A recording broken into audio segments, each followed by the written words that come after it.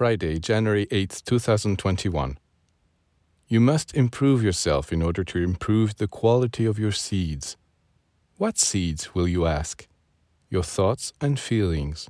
Each one of your thoughts, each one of your feelings is a seed that reflects your strengths and weaknesses, and you sow these seeds all around you wherever you go.